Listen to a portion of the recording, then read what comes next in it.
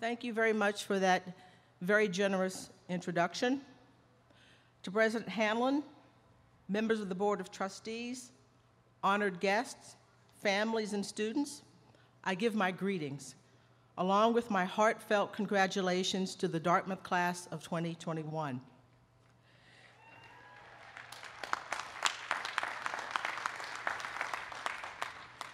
This is a speech I was never supposed to give. I'd made up my mind long ago, after giving a commencement address once, back at the end of the 1990s, to reject all invitations to speak at commencement ceremonies. The prospect was simply too daunting. Having to think of something meaningful to say to a group of young people who are heading out to begin their lives and are anxious to get on with it, sitting in uncomfortable chairs while wearing caps and robes that absorb heat. Although I can think of at least one occasion during my tenure on the Dartmouth Board of Trustees when the heat-gathering propensities of caps and gowns came in handy. That day back in 2011 saw a brief return to winter-like conditions here in the middle of June. As all of you know, when it comes to the weather, almost anything can happen in Hanover, especially when the surprise involves being cold. Of course, because of my work, I give speeches all the time, not just my classroom lectures. As a matter of fact, I feel I've given about 1,000 speeches these past weeks talking about Juneteenth. But commencement addresses are special because I would be talking to young people at an important moment in their lives, which I despaired at the thought of possibly ruining. And then, for me, there was the specter of Conan O'Brien, whose commencement speech at Dartmouth, actually on that extremely cold day in 2011 that I mentioned above, was a complete masterpiece of the genre. A screamingly funny beginning, pitched perfectly to the age demographic to whom he was speaking, that segued seamlessly into a poignant and heartfelt middle and ending in which he reflected on a moment of searing disappointment in his professional life, driving home the very true point that ups and downs in one's career and in one's personal life are inevitable. The key is always to keep moving forward. The address, justifiably, went viral on social media. I laughed so hard as he poked fun at Dartmouth's rustic and seemingly out-of-time location, talking about the blacksmith shop at White River Junction. And I felt the poignancy of his references to losing his dream job as host of The Tonight Show. I thoroughly enjoyed the speech and the crowd's reaction to it, supremely confident in my knowledge that I would never have to attempt anything like that myself, because I would never be a commencement speaker. Accept an honorary degree, smile and wave, yes. Talk, no. But when President Hanlon asked me to give the commencement address this year, and I gave it some quick thought, I realized that it made no sense to think I had to live up to a standard created by an enormously gifted professional comedian, one of the creative forces behind a legendary television program, The Simpsons. Also, it was not very Dartmouth-like to run away from a challenge. And there was something else. I knew that there's no group of young people I would rather address, and no place I would rather make that address than right here at my alma mater, Dartmouth.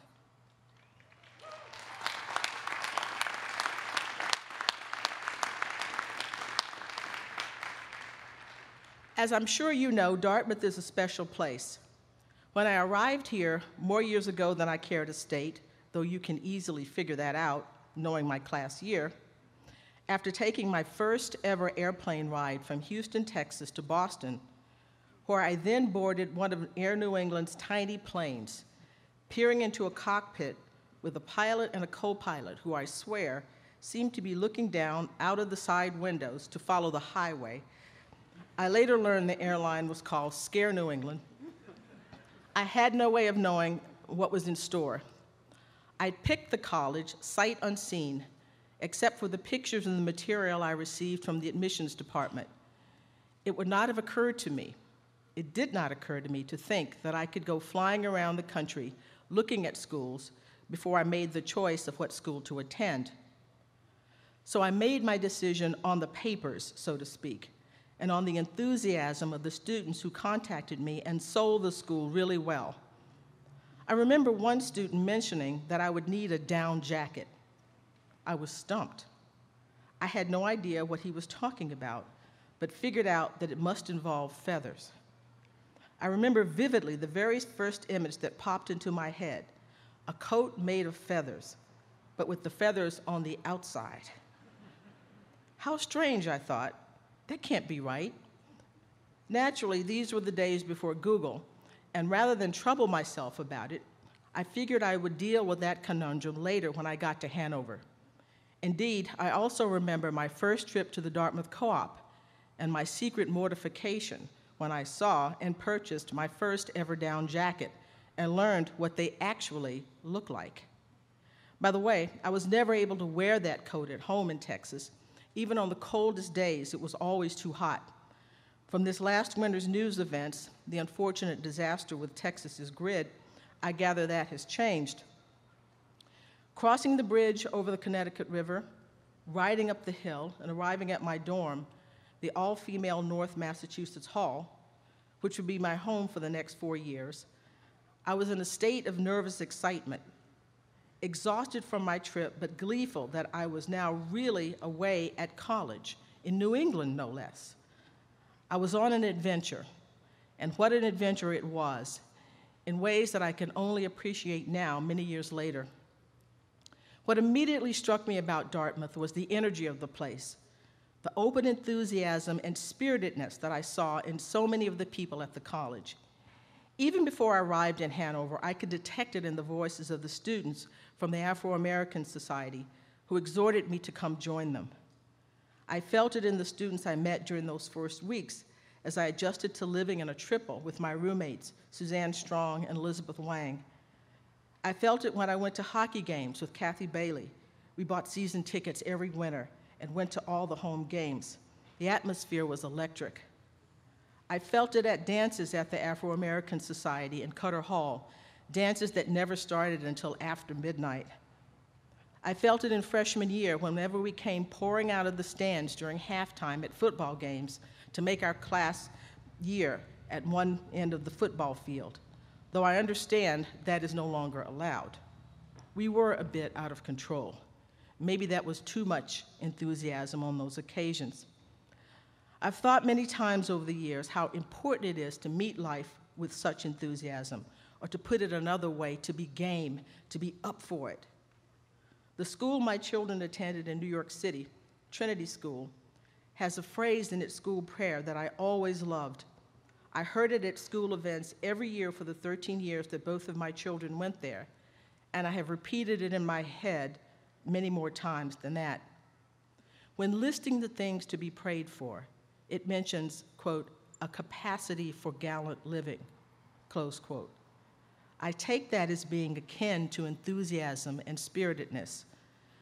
As a scholar of the 18th century, I should say that people at that time were very suspicious of enthusiasm, thinking it could lead people astray and cause disorder in society as individuals stepped outside of designated roles and chased dreams, sometimes dangerous ones. But I'm thinking about enthusiasm as a form of the capacity for gallant living, as an attitude rooted in an optimism that seeks to be open to new experiences and challenges, bringing energy to all of one's endeavors in life. Even the things that we may not want to do at any given moment can teach us valuable lessons. I have taken a somewhat circuitous path to where I am now. I could not have imagined when I was sitting in my cap and gown for my Dartmouth commencement that I would go from practicing law in a Wall Street firm to being the counsel to a small, underfunded city agency that oversaw the running of New York City jails on Rikers Island, to becoming a law professor and then a history professor without a PhD in history, nor could have I known that a subject that I had been thinking about informally but enthusiastically since the third grade, Monticello, Jefferson, and slavery, would come to define my adult life and career.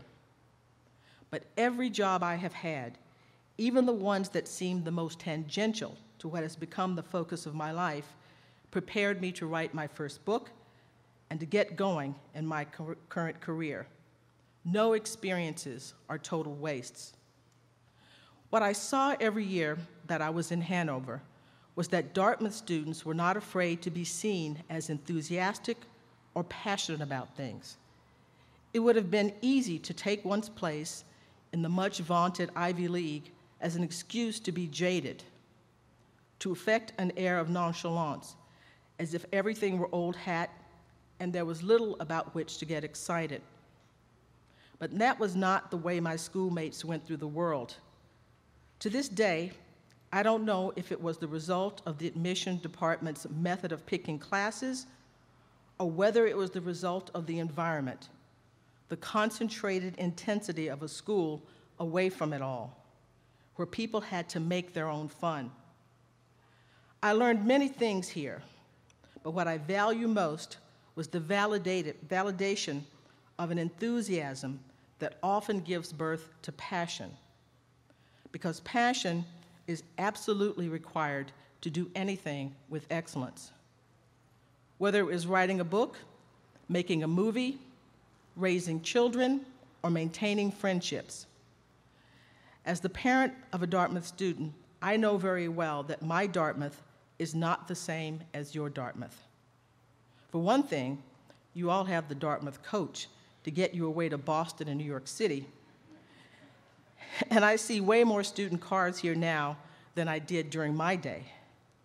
But I sense the same enthusiastic attitude that I saw when I was here in the Dartmouth students whom I've had the chance to observe on my visits to Hanover as a member of the Alumni Council, when I was on the Board of Trustees, and when I came to the college as a parent of a Dartmouth student. There is a Dartmouth spirit. What I took away from my time here was the importance of moving through the world with that kind of spirit, facing life with a sense of optimism about what can be learned from every experience, having a sense of joy at the possibility each new endeavor presents. No one wants to appear naive, but there is no protection to be found in cynicism or being wised up. Those postures are armor that do not provide an effective shield against the possibility of hurt or being disappointed. As my predecessor at this podium, Conan O'Brien, noted, moments of disappointment, like moments of joy, are a natural part of life. Greet the world from the hills with a hail is perhaps my favorite line in our alma mater. For me, it is a call to remember what I learned while living in the hills, reminding me that I lived intensely in a place that prepared me to go forth. It gave me taste of what it was like to leave the place and explore, first on LSA in France, and then an internship in Jersey City, and then come back home to Dartmouth to be readied for the final send-off. The spirit embodied in that line of Dear Old Dartmouth, the spirit that exalts enthusiasm, will be invaluable to you as you chart your course through life. I have witnessed the operation of that spirit so often over the years. One of the great privileges of my life has been to see it carried over as a parent of a Dartmouth student, as a member of the Board of Trustees, and in the connection to you that I feel and the hopes that I have for each of you. This past year has been tough in many ways.